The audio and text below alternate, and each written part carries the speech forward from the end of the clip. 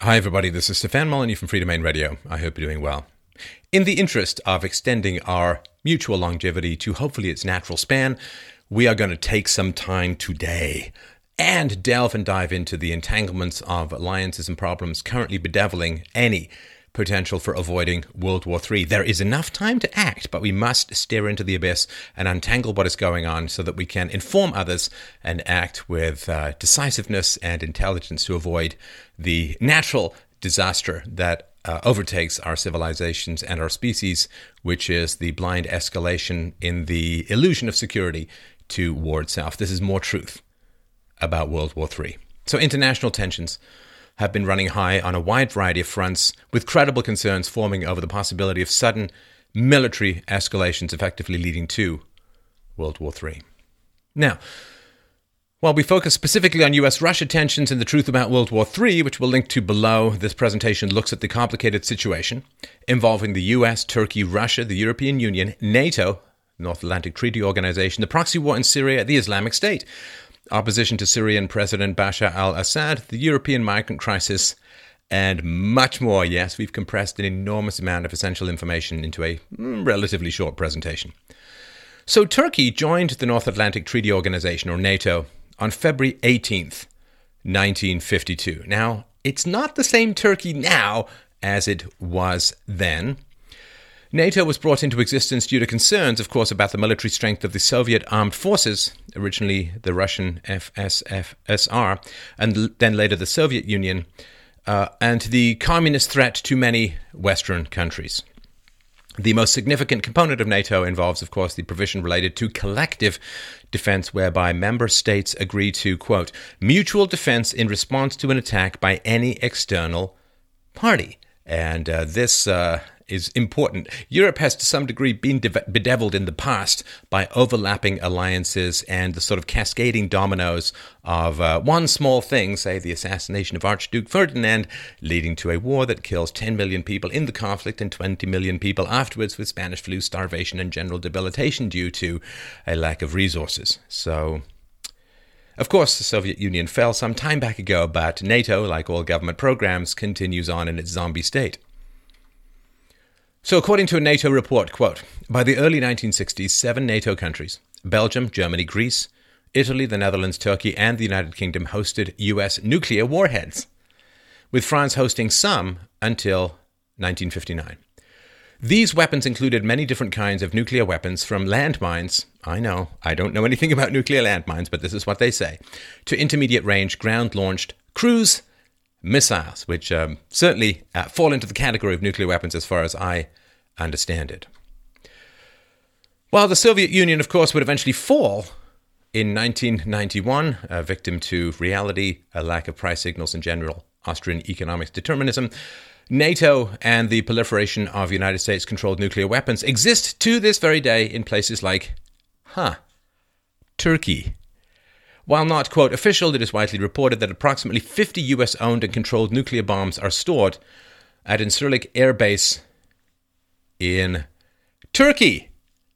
Turkey. Well, we'll get to that. So, just to give you a general sense, remember how important it was to have, an Islamic State like Iran never have any nuclear weapons? Well, 97.8% of the population in Turkey identifies as Muslim, and 2% as non-religious. A recent Pew Research poll found that in Turkey, 13% of the population believe that government laws should strictly follow the teachings of the Quran. 37% laws should follow the values and principles of Islam, but not strictly follow. And only 36% supported the separation of church and state. So it's a vast majority theocracy country. How compatible is that with Western countries in Europe? I guess if you consider political correctness a form of religion, then there's no separation of church and state there either. The NATO report says, the primary goal of nuclear weapons in NATO policy has consistently been described as political, to deter potential adversaries and preserve peace. Only if deterrence fails do they take on military significance, either as instruments to terminate war through deliberate nuclear escalation or to defend the territory of the alliance. Now, has Europe been threatened with invasion recently? not counting migrants, the answer is no. And of course, the migrants are there because the nuclear... Anyway, we'll talk about that perhaps another time. So, yeah, it's there to deter potential adversaries, enemies, anyone who, say, tries to create a gold-backed currency that would reveal the European ass-white paper fiat currency for the nonsense that they are.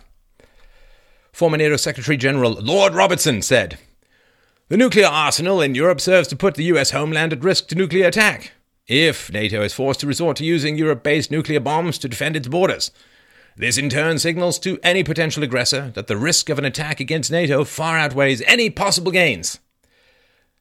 Well, Lord Rob, that is one way of looking at it. Another way of looking at it is that if, like a lot of fundamentalists in the Middle East, you wish to destroy America's economy, if you attack Europe or cause a war in Europe, America has to come, and then you can fight them there, just in case, inciting them into wars in, say, Iraq, Afghanistan, Libya, Syria, Lebanon, etc., wasn't quite enough. Congressional Commission on the Strategic Posture of the United States says, quote, "Our military capabilities, both nuclear and conventional, underwrite U.S. security guarantees to our allies, without which many of them would feel enormous pressure to create their own nuclear arsenals. If the nuclearization of the Middle East were to happen, Europe would be faced with a neighboring region in which each conventional conflict would carry nuclear escalation risks." See, isn't that interesting? They're very concerned about people in the Middle East getting any kind of influence over nuclear weapons. So inviting them into a country, say France, subsidizing their birth rate to the point where they're going to outbreed and overtake the French population, thus gaining control over nuclear weapons. Oh, come on, that's just some crazy conspiracy theory. Moving on. Washington Post said, "The B-61 bombs in storage at Incirlik are designed to be carried on a variety of high-speed jets, including the F-15E Strike Eagle and the F-16 Fighting Falcon. Each bomb is typically just under 12 feet long and weighs about 700 pounds. So if you want to picture that, just think of two feminists, one stacked on top of the other. According to U.S. military specifications, they are stored in underground storage vaults inside aircraft hangars and use control devices known as permissive action links that make them difficult to use without authorization." Huh. Can a brother get an impossible to use without authorization? Because that seems quite important to me, that you'd kind of want to focus on whether these nuclear weapons could be used without authorization. Could you get a sequence of codes? Nothing is truly random. Could you get a sequence of codes? Could you figure out the pattern? At one point, the nuclear codes were 0000, which is like password being password with $2 signs. Oh no, it's actually even easier than that. Don't lean on the zeros! That will eventually be the number of living things left on the planet. Now, Turkey does not have planes capable of delivering the bombs stored at Incirlik, but the questionable stability of the country would lead to continued discussion regarding the value of storing such dangerous weapons. Did you even know that the U.S. has 50 nuclear weapons stored over in... Oh, man. I continue to have to do the job the mainstream media just won't do because they're too busy informing you falsely that Trump may have imitated a guy who's got a physical disability. The Syrian civil war. Now, we've done videos on this before. You can check for them in the search bar. Syrian civil war began on March 15th, 2011, and ultimately led to the migrant crisis, which engulfs many of the modern Western media headlines and strikes at the heart of political debates worldwide. And questions of human biodiversity. In early September 2015, the image of 3-year-old Aylan Kurdi lying lifeless on a Turkish beach shocked Europe into accepting additional refugees, and by Europe we mean women, which itself only encouraged more people to make risky trips to Europe, increasing the number of drownings. According to research director Claire Wardle, quote, "The photo of Aylan Kurdi galvanized the public in a way that hours of broadcasts and thousands of column inches weren't able to do. It has created a frame through which subsequent coverage has been positioned and compared."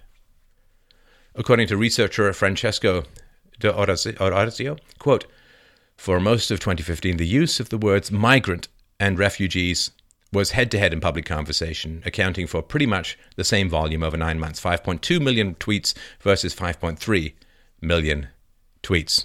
And by the by, can we stop referring to them as economic migrants? Because economic sounds like they're going to get jobs. They're welfare migrants. They're coming for welfare benefits. Francesco went on to say, from September 2nd onwards, this radically flipped. The numbers swing dramatically towards a clear focus on refugees, 2.9 million tweets versus 6.5 million tweets, right? So the word migrants was displaced by refugees, much in the same way that the European population is. Anyway, I think we kind of get that. He said Twitter's ability to act as a catalyst has connected emerging stories and relevant people, helping to develop and connect those audiences on a global scale and make a story go mainstream before the international press has even started to officially cover it. So Twitter, of course, recently having had just a few troubles with the question of free speech. Lots of ISIS recruitment accounts around, some pedophilia accounts around. But conservatives apparently are not allowed to be around. Conservatives generally being Christian. I wonder why Christians would not be allowed as much scope for free speech on Twitter. Well, for those of you who didn't know, a Saudi prince is actually the second largest shareholder of Twitter. So your free speech is largely dependent upon the whims of someone named Prince Al-Walid bin Talal bin Abdulaziz Al Saud. Can you smell the free speech arising from that pyre? In 2011, he invested $300 million in the social network and now owns 34.9 million shares of Twitter's common stock. And good job, environmentalists, preventing the West from drilling oil in its own demands, because that means you have to send all this money to Saudi Arabia.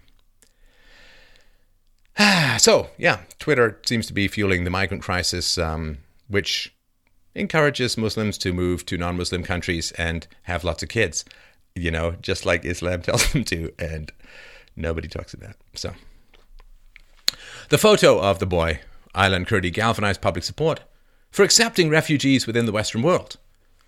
But was the media narrative true or simply a propaganda campaign to push an agenda? Abdullah Kurdi, father of 3-year-old Aylan Kurdi, was tried in absentia by a Turkish court on February 11, 2016, along with 2 suspected people smugglers accused of organizing these smuggling operations. The Turkish court would later drop the charges without specifying the reason. I guess when he got more famous. So according to CBC, quote, Zainab Abbas, who lost 2 children of her own in the tragedy, her 9-year-old son and 7-year-old daughter, told 10 News that Kurdi was part of the group that took $10,000 from her to transport her family of 5. Zainab Abbas said, he was a smuggler, yes, he was the one driving the boat. He was going crazy. Abbas even commented that she was reassured by the other smugglers that Kurdi was even bringing his wife and children along with him on the same boat, a boat which she claims was too full, was driven too fast by Kurdi, and lacked enough life jackets for everybody on board. This allegation would help explain the slew of inconsistencies in the stories told by Abdullah Kurdi. I guess people from desert countries not super excellent when it comes to boating. According to the Wall Street Journal, Mr. Kurdi gave different accounts of what happened. In one interview, he said he swam ashore and walked to the hospital. In another, he said he was rescued by the Coast Guard. The Daily Caller said, according to earlier reports, the family's application for asylum in Canada was rejected by Canada, but Canadian immigration authorities told the BBC they had no record of receiving an application for refugee status from Abdullah.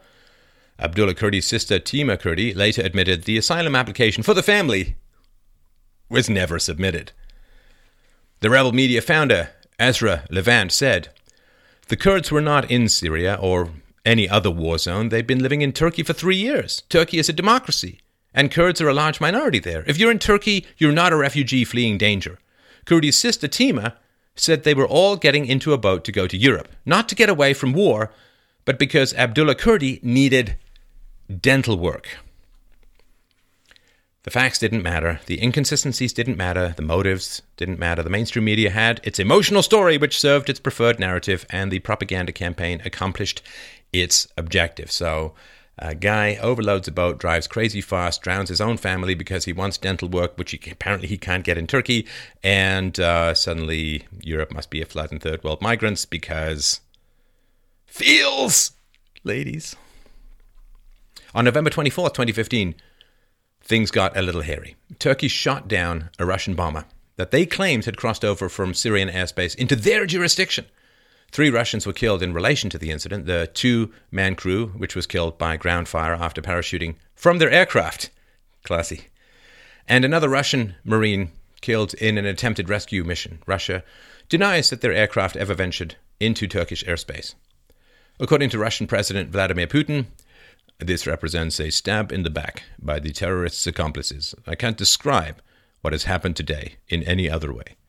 Our plane was downed over Syrian territory by an air-to-air missile from a Turkish F-16 jet. Neither our pilots nor our jet posed any threat to Turkey. This is obvious. They were carrying out an operation fighting against ISIL in northern Latakia. Russia, of course, quickly moved to impose economic sanctions against Turkey, banning Turkish food imports, restricting tourism to Turkey. Yeah, because the Turkish hotel owner is totally responsible for the shooting down. Barring projects with Turkish construction firms without a special exemption, and a crackdown on Turkish citizens working within Russia. So, what has the EU response been to all of this? Well, of course, a lot of refugees are accumulating within Turkey. According to News Republic, quote, under an action plan agreed in November, EU leaders pledged 3 billion euros, or 3.2 billion US dollars, in aid for the more than 2.2 million Syrian refugees sheltering in Turkey, in exchange for Ankara acting to reduce the flow, right? So Turkey, keep these migrants from coming into Europe, and here's your shakedown, payoff, bribe, support, aid, I don't know what to call it. Breitbart has reported, quote, in return for Turkey absorbing more Syrian migrants for long-term settlement, the EU will fast-track a visa liberalization process for Turkish nationals, granting Schengen-style access to European Union member states for all 75 million Turkish residents. Turkey President Erdogan said, we insisted that this visa liberalization will happen on an extremely precise and monitored basis. I insisted on this so that there is no misunderstanding or ambiguity. Kind of begs the question, people, why is Turkey so eager to depopulate itself? Why? I mean, if a huge number of people leave Turkey to go to the European Union, won't that really lower their productive tax base and employed people, bringing natural value to their economy and civilization? If you go to other countries as a Muslim and have lots of... Anyway. United Kingdom IP leader Nigel Farage said, there is, of course, no guarantee that because Turkey has more money to help these people, that it will be able to prevent them from heading onwards to Europe. Even if the 3 billion euros was to prevent the current migrant tide, visa-free access means that will be replaced, if not surpassed, by a new migrant tide. Perhaps the effect of all of this will be a doubling of the numbers getting into the EU from Turkey. Okay, spoiler, Turkey is going to release all of these migrants into Europe. I guarantee it.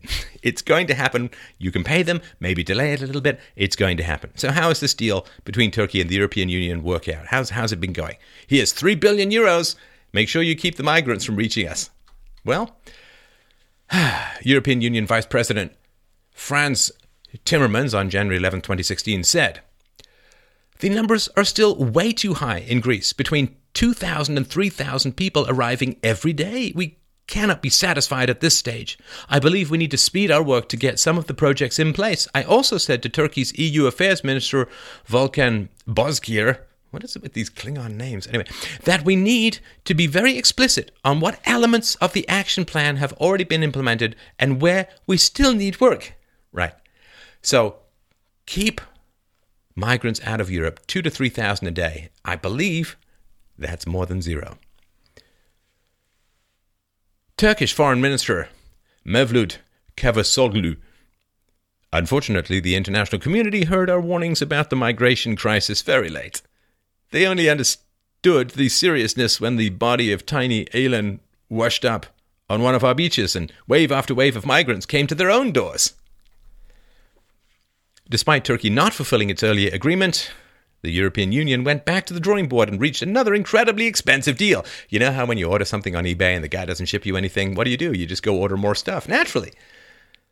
You know, people in Europe are paying their governments trillions and trillions of euros to keep them safe and to secure their borders. And it's actually not that hard to do.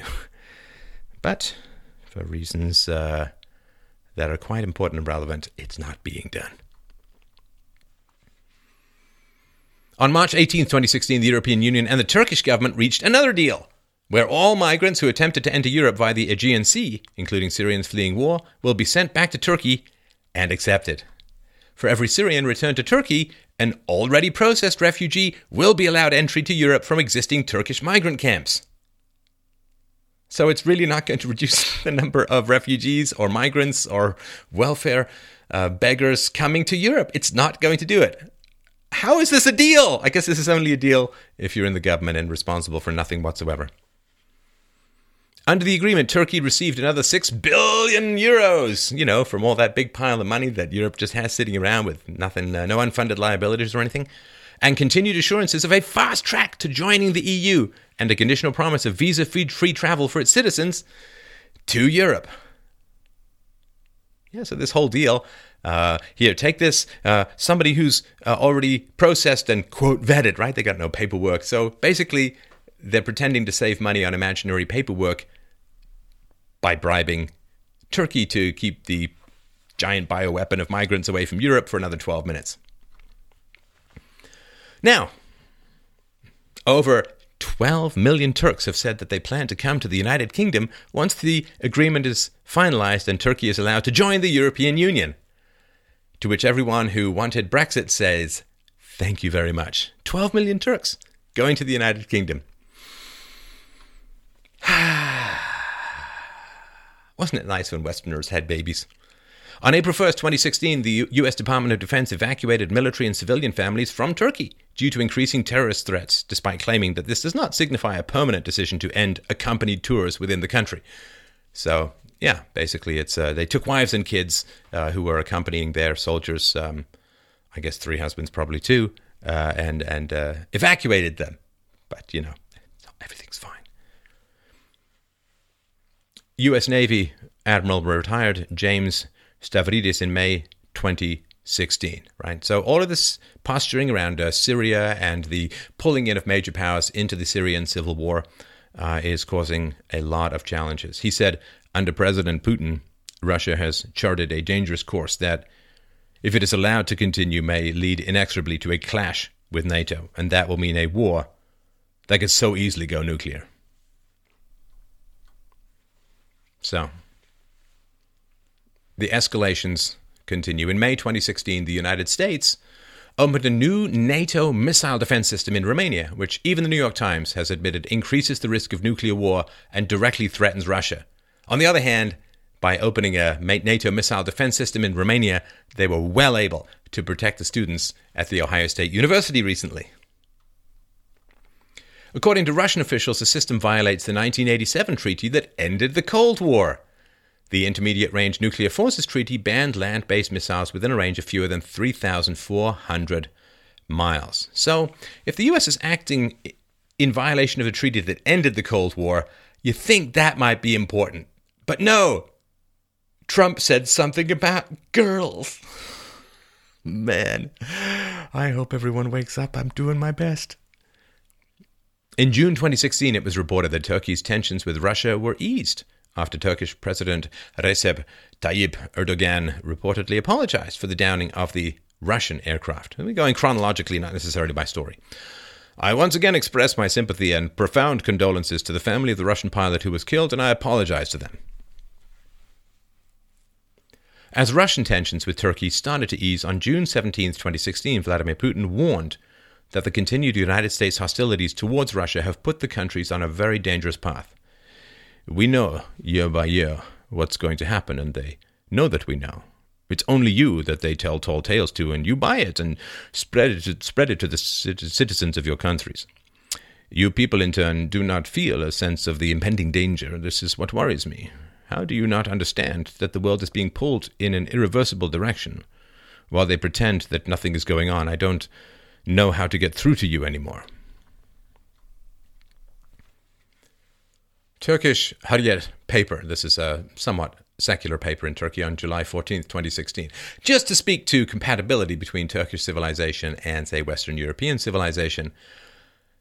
The paper reported, quote, "The Turkish Constitutional Court has ruled to annul a provision that punishes all sexual acts against children under the age of 15 as sexual abuse, stirring outrage from academics and women's rights activists who warn that the decision will lead to cases of child abuse going unpunished." I wonder if it's child brides from migrants that has anything to do with this whatsoever. Don't worry, they'll adapt to us. We don't have to change. Right. Turkey's age of consent laws are complicated, differing for minors consenting to sex with other minors versus interaction with minors and older adults, but this decision effectively lowers the age of consent for sexual activities in Turkey to 12. Hey, kind of like Mexico. Now, Turkey Federation of Women's Association head Kenan Güili said, quote, "This decision will lead to unwanted marriages. People will be able to kidnap and rape children, many of them at an early age, and prevent them from going to school. We are looking to see whether we can make an appeal to annul the decision. We could go to the European Court of Human Rights." Well, of course, she got massive support from Western feminists who, nope, that never happened whatsoever, because they're too busy talking about microaggressions, annoying people who end up coming at them with machetes. On July 15th, 2016, well, we almost had a decap in Turkey. The Turkish soldiers commandeered tanks, military airplanes, and helicopters in their attempt to drive President Erdogan from power. The coup involved the bombing of government buildings, including parliament, and killing over 240 people. While the coup failed, Turkey's labor minister Süleyman Soylu even publicly accused the United States of orchestrating the failed government overthrow. I guess thus giving permission for Hillary to blame. At least one refueling aircraft from Incirlik Air Base was used during the attempted coup, which led to Turkish authorities closing the airspace over the base, cutting power to the facility, and later arresting the Turkish commander at the base. The Center for Non-Proliferation Studies director Jeffrey Lewis said, "Does it seem like a good idea to station American nuclear weapons at an airbase commanded by someone who may have just helped bomb his own country's parliament? The weapons at Incirlik are stored in vaults in the floor of the protective aircraft shelters. The shelters are inside a security perimeter. It would require someone to enter a code to arm it. It would not be a simple thing to snatch and use a U.S. nuclear weapon." See, I want it to be a little bit more than not a simple thing. I'm guessing that if they were in America rather than in Turkey, it would be impossible. But apparently, if you're having trouble justifying your military presence in Europe because there's no more Cold War, hey, just try and get another Cold War started and everything's going to work out just fine. Now, while the weapons, of course, are under U.S. control and security within the country, what would happen if they were specifically targeted by the host government or the perpetrators of a coup? Could the U.S. forces stationed in Turkey protecting the nuclear weapons sustain the full opposition of the Turkish armed forces? What if, given the lax informational security within the United States government, codes or information related to the codes could be obtained?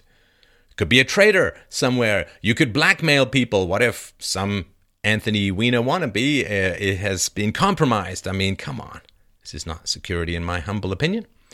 Pentagon Press Secretary Peter Cook on Monday, July 18th, 2016 said, "We've taken all of those steps that we need to take to make sure that everything that we control in Turkey is safe and secure." Oh, fog bank. In the weeks following the attempted Turkish coup, President Erdogan's government aggressively purged more than 120,000 civil servants and military personnel whom were alleged to be involved in attempting to overthrow him. Almost 37,000 people were arrested by the Turkish government, many with limited to no evidence suggesting their involvement in the coup. Now, I'm all a big fan of getting rid of lots of civil servants, but I just don't think this is the very best way to do it. According to Fox News, authorities have also shut down more than 170 media outlets, detained more than 140 journalists, and sacked elected Kurdish mayors, replacing them with government-appointed trustees. Wait, was Jill Stein in Turkey? I'll look that up later. Following the failed coup, Turkey announced that it was suspending its involvement with the European Convention on Human Rights and the European Court of Human Rights, which they are allowed to do in wartime or during national emergencies. Now, call me crazy, but I would say that this would be a very good time to make sure that you respect human rights and so on. But I didn't write any of this stuff, so what does that matter? Council of Europe Commissioner for Human Rights, Nils Muiznieks, said, "The staggering number of civil servants who have been arrested or dismissed in such a short period of time following the attempted coup also raise serious questions regarding equity and due process." Right. Yeah, like all the due process that's in a lot of these Islamic countries.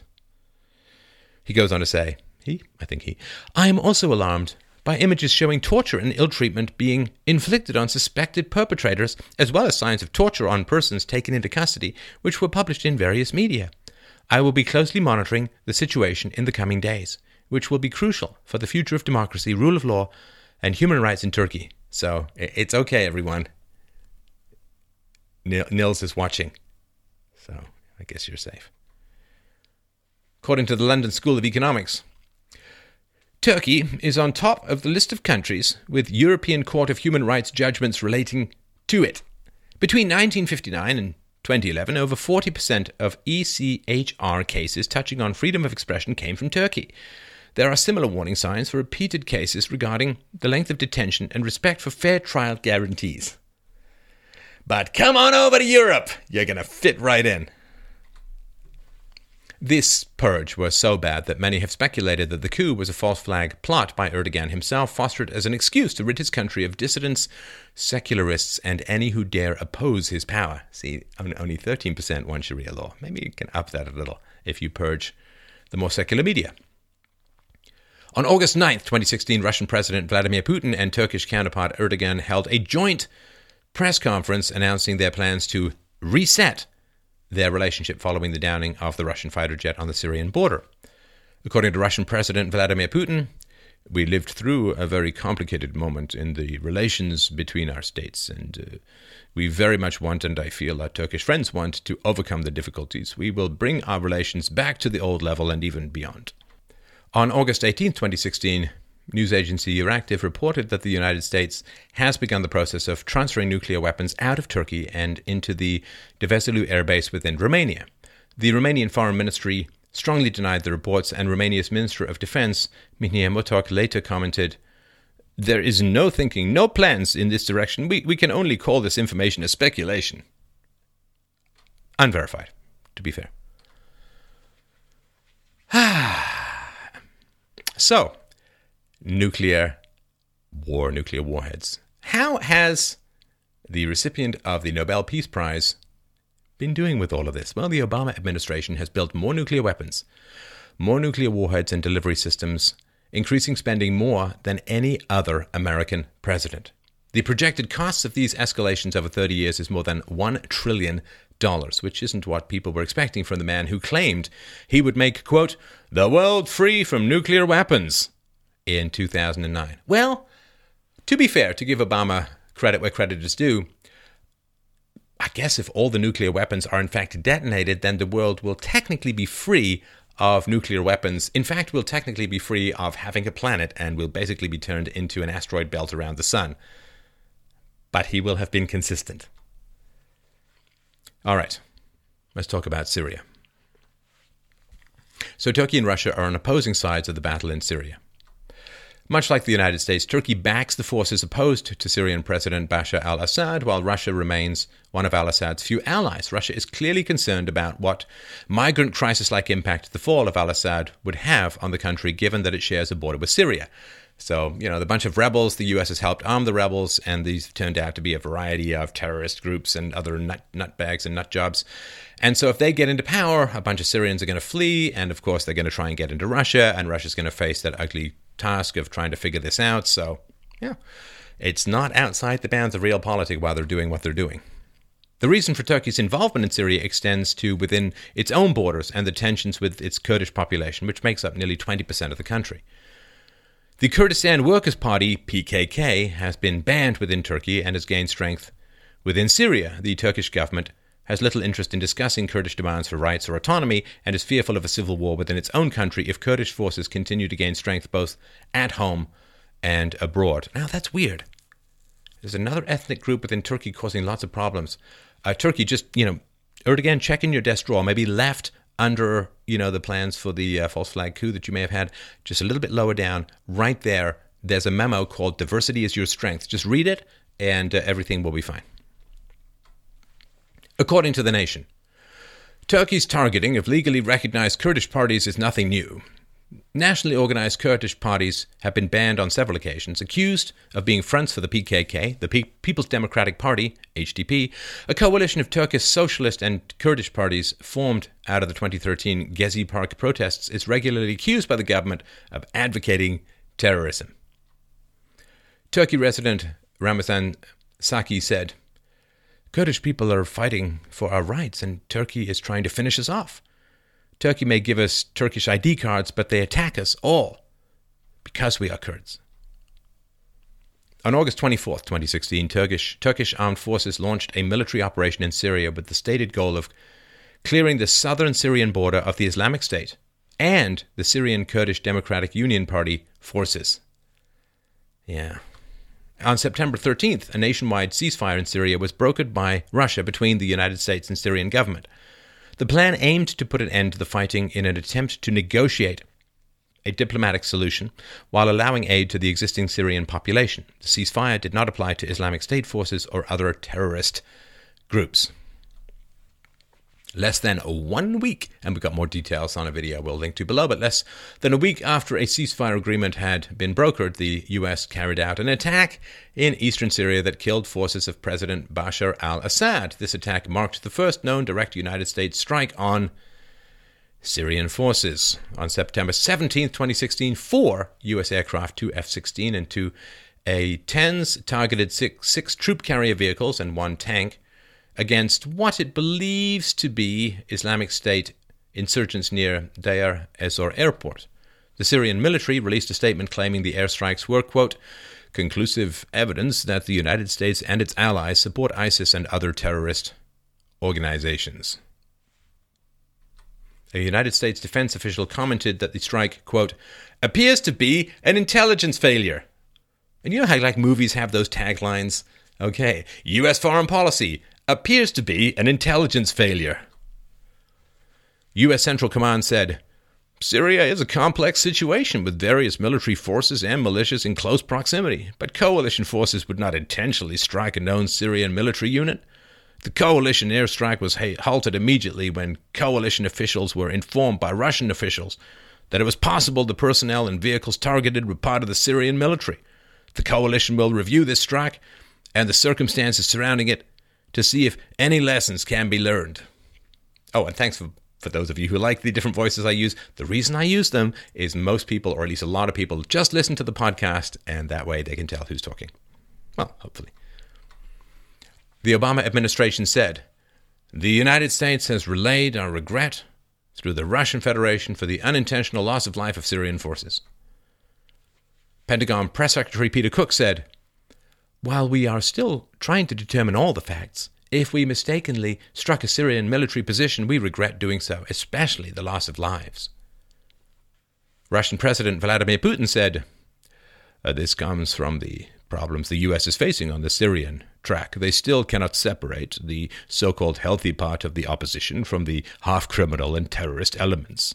In my opinion, this comes from the desire to keep the combat potential in fighting the legitimate government of Bashar Assad, but this is a very dangerous route.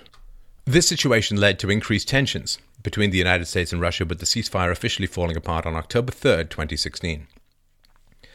According to U.S. State Department spokesman John Kirby, quote, the United States is suspending its participation in bilateral channels with Russia that were established to sustain the cessation of hostilities. Bland escalation. So, this is causing some alarm within Russia. From October 4th through October 7th, 2016, Russia conducted a war game which involved 40 million Russian civilians, 200,000 emergency rescuers, and over 50,000 units of equipment. Russia also reportedly built enough nuclear bunkers to house Moscow's 12 million residents, and the governor of St. Petersburg approved a plan to ensure emergency rations of 300 grams of bread for 20 days for each of the city's 5 million residents. So they're alarmed. Turkey President Erdogan's revenge related to the attempted coup has also stretched outside of Turkey itself to those working with NATO in the United States and Europe. According to Reuters, October 12, 2016, quote, Turkey has fired hundreds of senior military staff serving at NATO in Europe and the United States following July's coup attempt, documents show, broadening a purge to include some of the armed forces' best-trained officials. According to an undisclosed source, a Turkish official, Turkey called back certain military personnel and diplomats working abroad after the coup. Those who do not return to Turkey or try to seek asylum abroad must be held to account. We expect our allies to back us on this and not to support coup plotters if they were involved. An unnamed Turkish officer said, there were 2 orders. The first one told us our tenures were ended. There were 221 names on that list. The second order added more names and said we were all under investigation and should return to the homeland immediately. There were no charges given. Our first reaction was to go back and defend ourselves as we were innocent of any anti-government activity. We said goodbye to our colleagues at NATO. Then we heard that 17 of our colleagues who did return had been arrested, so we thought it would be better to wait. Many are claiming this officer crackdown is the latest in a long series of human rights violations by President Erdogan, and are urging NATO to get involved and offer asylum to protect them against unjust imprisonment. Hey, I guess slightly more authentic. We get refugees with paperwork, at least. Turkey President Erdogan. How can a terrorist soldier, a soldier who has been involved in plotting a coup, be employed in NATO? NATO cannot entertain accepting asylum requests of this kind. Colonel Aziz Erdogan said, the common denominator of these victims is that all of them have a Western educational background and secular mindset. Ooh, I think we're seeing a pattern here, people. On October 12, 2016, it was reported that Russian officials ordered government workers, lawmakers of all levels, and employees of public corporations to take their children out of foreign schools immediately and return them to Russia. On October 14, 2016, U.S. Vice President Joe Biden grabbed a girl's shoulders, made comments regarding a reported clandestine cyber attack designed to harass and embarrass the Russian leadership. We're sending a message. We have the capacity to do it. It will be at the time of our choosing and under the circumstances that will have the greatest impact. Russia spokesman Dmitry Peskov said, the threats directed against Moscow and our state's leadership are unprecedented because they are voiced at the level of the U.S. Vice President.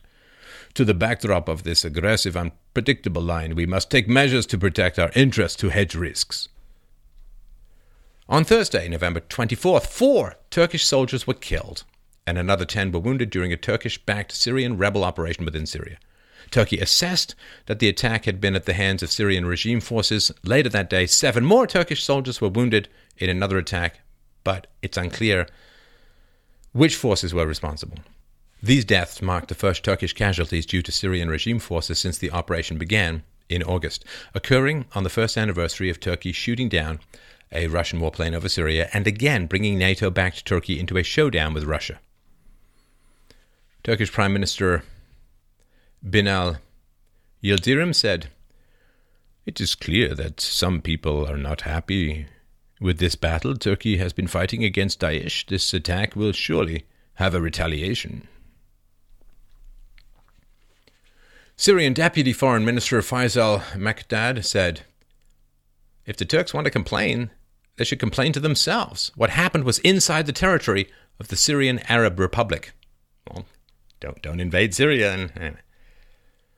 According to Russian officials, on November 25th and 26th, Vladimir Putin and President Erdogan spoke via telephone at Turkey's initiative and, quote, continued their exchange of opinions concerning the situation in Syria, resolution to the Syrian conflict, and coordinated efforts in the fight against terrorism. Marmara University in Istanbul International Relations Assistant Professor Behlul Özkan said, at the moment, Turkey's foreign policy in Syria is hostage to Russia. Russia controls the airspace and Turkish soldiers are 30 kilometers inside Syria. Turkey needs to be in agreement with Russia on every step it takes in Syria. While tensions escalated with Turkish forces in Syria, the negotiations to allow Turkey into the European Union were put up to a non-binding vote in the European Union Parliament. President Erdogan on November 23, 2016, I want to say in advance, from here, and address the whole world watching on their TV screens, this vote has no value at all. No matter what result emerges, it is not possible for me to even digest the message that they want to deliver. That clarifies things. On Thursday, November 24, 2016, the EU Parliament voted 479 votes to 37, with 107 abstentions, to urge the European Commission to freeze Turkey's bid to enter the European Union. The vote is non-binding and appears moot, given that most European Union member states, except Austria, want to continue the negotiations with Turkey. Yeah, you might not want to bring in a country that recently had a close call with a coup. What is notable is that this sends the message that the voting public rejects allowing Turkey into the European Union, while the unelected representatives on the European Commission plan to continue negotiations regardless. Of course, the whole point of creating the European Union was to bypass the wishes of Europeans. That's what collectivism is for. President Erdogan on November 25, 2016 said, "If you go any further, these border gates will be opened. Neither me nor my people will be affected by these dry threats. It wouldn't matter if all of you approved the European Parliament vote. We are the ones who feed 3 to 3.5 million refugees in this country. You have betrayed your promises." Czech Prime Minister Bohuslav Sobotka said, "I reject attempts by Turkey to politically blackmail us and any threat to incite another immigration wave. The EU-Turkey deal is built on clear requirements. Both sides have to meet. Europe is doing its part and therefore there is no reason for the current threats from Turkey." Germany spokeswoman Ulrike Zemmer said, "Threats from either side don't help. Where there are problems, we need to talk about them." Thanks, Oprah. Migration Policy Institute Director Elizabeth Collett said, "This deal has always been inherently fragile and dependent not only on good political relations, but each side holding up their end of the deal. As time goes on, we see it becoming more and more fragile, particularly since the coup over the summer." European Council on Foreign Relations, Asli Aydin-Tasbas. Realistically, moving forward is also nearly impossible. Both Brussels and Ankara remain stuck and are playing for time. In reality, most officials privately concede that full membership is not a possibility at this point. Erdogan's latest threat to flood Europe with migrants coincides with intelligence reports of people traffickers having amassed thousands of motorboats and dinghies along the western coast of Turkey. So I understand this. It's a lot of people, Italy and other countries, you're looking at whether to stay in the European Union. Let me lay it out for you, my brothers and sisters across the ocean. Hands across the water time. Here's what the facts are. The facts are Turkey is going to open its borders and is going to try and flood Europe with migrants. That is what is going to happen. And if you're in the EU and dependent upon Schengen agreements and dependent upon them controlling your borders, you're screwed. You got a country that has recently gone through a coup, vast majority Muslim, and poor, relatively uneducated, and language barriers, and human rights violations, and arrests, and trials without charges, and an age of consent of 12. So you're screwed. Actually, if you're 12 and older, you're probably literally screwed. So that is the reality. They're going to open their borders. So if you want to stay in the EU, this is what's going to happen. If you want to get any control over your borders, you know what to do. I don't even need to tell you. Intelligence expert Athanasios Drogas said, "No one is underestimating Mr. Erdogan and his unpredictability these days. These plans, along with explicit threats that the Turkish president has made in recent weeks, have Greece's Joint Chiefs of Staff seriously concerned. They are fearful, and they have told the political leadership here that if Turkey opens the floodgates yet again, Greece, in its current state of financial and social distress, will not be able to withstand the shock. It will spell war or wreak the havoc of one. With Europe in a mess, Mr. Erdogan feels he has a free hand in trying to blackmail The bloc using the refugee crisis as leverage. But don't worry, I say, a lot of the defense ministers in Europe are women. So you'll be fine. Why is everyone frightened of these migrants? This is cultural enrichment, right? I mean, this is people who are going to come and work and sustain all of the Europeans in their old age by being highly productive tax members of society. Why is everyone looking at this migrant crisis like it's some giant amassed Borg-like bioweapon on the border? To ask that question, I'm afraid, is to answer it. This latest crisis and Greek concerns bring us back to comments made by Greek Defense Minister Panos Kamenos in March 2015 as Greece negotiated a possible financial bailout. If they deal a blow to Greece, then they should know that the migrants will get papers to go to Berlin. If Europe leaves us in the crisis, we will flood it with migrants, and it will be even worse for Berlin. If in that wave of millions of economic migrants, there will be some jihadists of the Islamic State too. If they strike us, we will strike them. We will give to migrants from everywhere the documents they need to travel in the Schengen area so that the human wave could go straight to Berlin. If you're being used as a weapon, that needs to be alerted. That needs to be understood. That needs to be fully comprehended by the citizens of Europe. They're being threatened. The migrants are being threatened as a weapon against you. On November 29, 2016, Turkey announced that it was considering a reinstitution of the death penalty, which caused another uproar in the European Union, where capital punishment is universally banned. Now, officially, Turkey hasn't executed anyone since 1984. Read up on Islam, people. Turkey Prime Minister Binali Yildirim said, "If there is consensus with other political parties on this demand of the people, limited arrangements can be made. I want it to be known that this death penalty would not be applied retroactively." See, if you need to say that, you don't really get common law then, do you? Turkey President Recep Tayyip Erdogan on November 29, 2016, at the Interparliamentary Jerusalem Platform Symposium in Istanbul. "In my estimation, nearly 1 million people have died in Syria. These deaths are still continuing, without exception, for children, women, and men. Where is the United Nations? What is it doing? Is it in Iraq? No.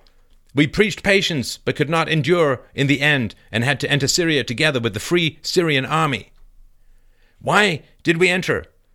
We do not have an eye on Syrian soil. The issue is to provide lands to their real owners. That is to say, we are there for the establishment of justice. We entered there to end the rule of the tyrant al-Assad, who terrorizes with state terror. We didn't enter for any other reason." On December 1st, 2016, Turkey announced that they, along with Russia, want a ceasefire in Syria despite the fact that the two nations support opposing camps in the overall Syrian conflict. Turkish Foreign Minister Mevlut Cavusoglu on December 1st, 2016. "Our precedents, our views on Assad are known. We know that Assad is responsible for the deaths of 600,000 people. We may at times have different views on Assad with Russia. That is natural, but in general, on ceasefire, on humanitarian aid, and a political solution, we are in agreement with Russia." Russian Foreign Minister Sergei Lavrov on December 1st, 2016. "We trust that the new U.S. administration will not want to repeat the mistakes of the outgoing one, which deliberately destroyed Russian-American relations. We will need serious efforts on both sides to overcome the destructive consequences of the anti-Russian policies of the Obama administration." Oh, trust me, Sergei. Lots of healing needs to be done after the Obama administration. I'm thinking race relations just off the tip of my tongue, but there are a lot more. Europeans are facing a significant number of crises, which, of course, can very easily escalate to world-level conflicts. The precarious financial situation of many European countries which house migrants is of relevant import to the rest of Europe. Greece has threatened to flood the European Union with migrants if it isn't bailed out. But where's the money going to come from? You can only print so much before you end up in the Zimbabwe hellhole of producing basically asswipe fiat paper currency. The migrant crisis in general has yet to be resolved within Europe. It's very easy to solve. You just close the borders, deal with the migrants as you would deal with anybody else who breaks the law. And it's pretty easy to deal with. But you need will, and the Europeans have become pretty feminized, over-sentimentalized. Whole generation of men raised by women and educated by women It's a pretty sentimental lot, and sentimentality is appeasement in the moment in return for escalation of problems in the future, to put it as nicely as possible. So there is a proxy war in Syria, just as there was in Korea, just as there was in Vietnam. Proxy war. The US, Russia, Turkey, the Islamic State, Syrian forces, and of course al-Assad's forces, all fighting for separate and sometimes opposing objectives. There is, of course, a flood of arms sales and arming of radical groups in the region, which is going to cause lots of troubles. And the reality is, in general, European civilization is reaching the end of a particular phase. And it is a phase characterized by disaster, right? Hard times breed strong men breed good times breed weak men breed bad times. We could see that we're in that particular place in the cycle of history. And it's my hope that the internet can help prevent the endless rolling of that cycle of history and return things to a more rational basis. But we'll see. I'm certainly putting out my efforts. I hope that you will help by liking, subscribing, and sharing the information that I'm putting out there. The reality is governments make exorbitant promises to their populations. We'll tax you a little, we'll pay you out a lot, and they go into debt and they borrow and print money to achieve this massive bribery of the population. And then when governments run out of money to fulfill their promises, when the unfunded liabilities have overwhelmed any rational capacity to pay for them, what happens is there's generally a huge amount of violence which takes off a significant portion of the population and allows people or gives people the incentive to accept less from their governments than they were promised, because it's an emergency. You can ration in wartime, you can't cut retirement benefits in peacetime.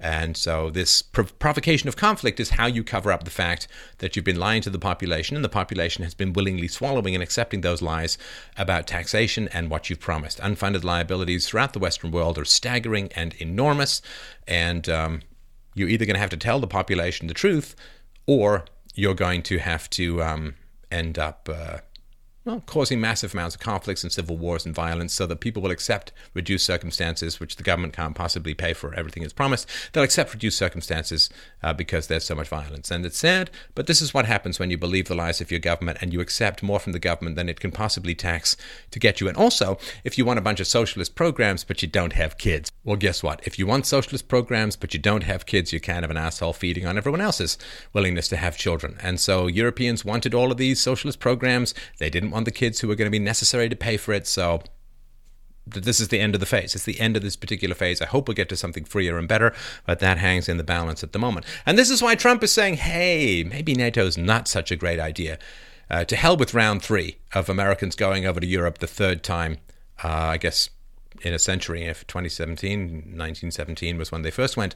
To hell with going back to Europe for the third time. It is ridiculous. So things are going to be interesting. Please inform people. Please learn about these events yourself. We'll put lots of sources below. Please share this video around. If you like what I do, please help us out. This research, the equipment and everything, our need for food is not free. Please help us out at freedomainradio.com/donate. Stay informed, stay alert, stay informing other people, but most importantly, stay safe.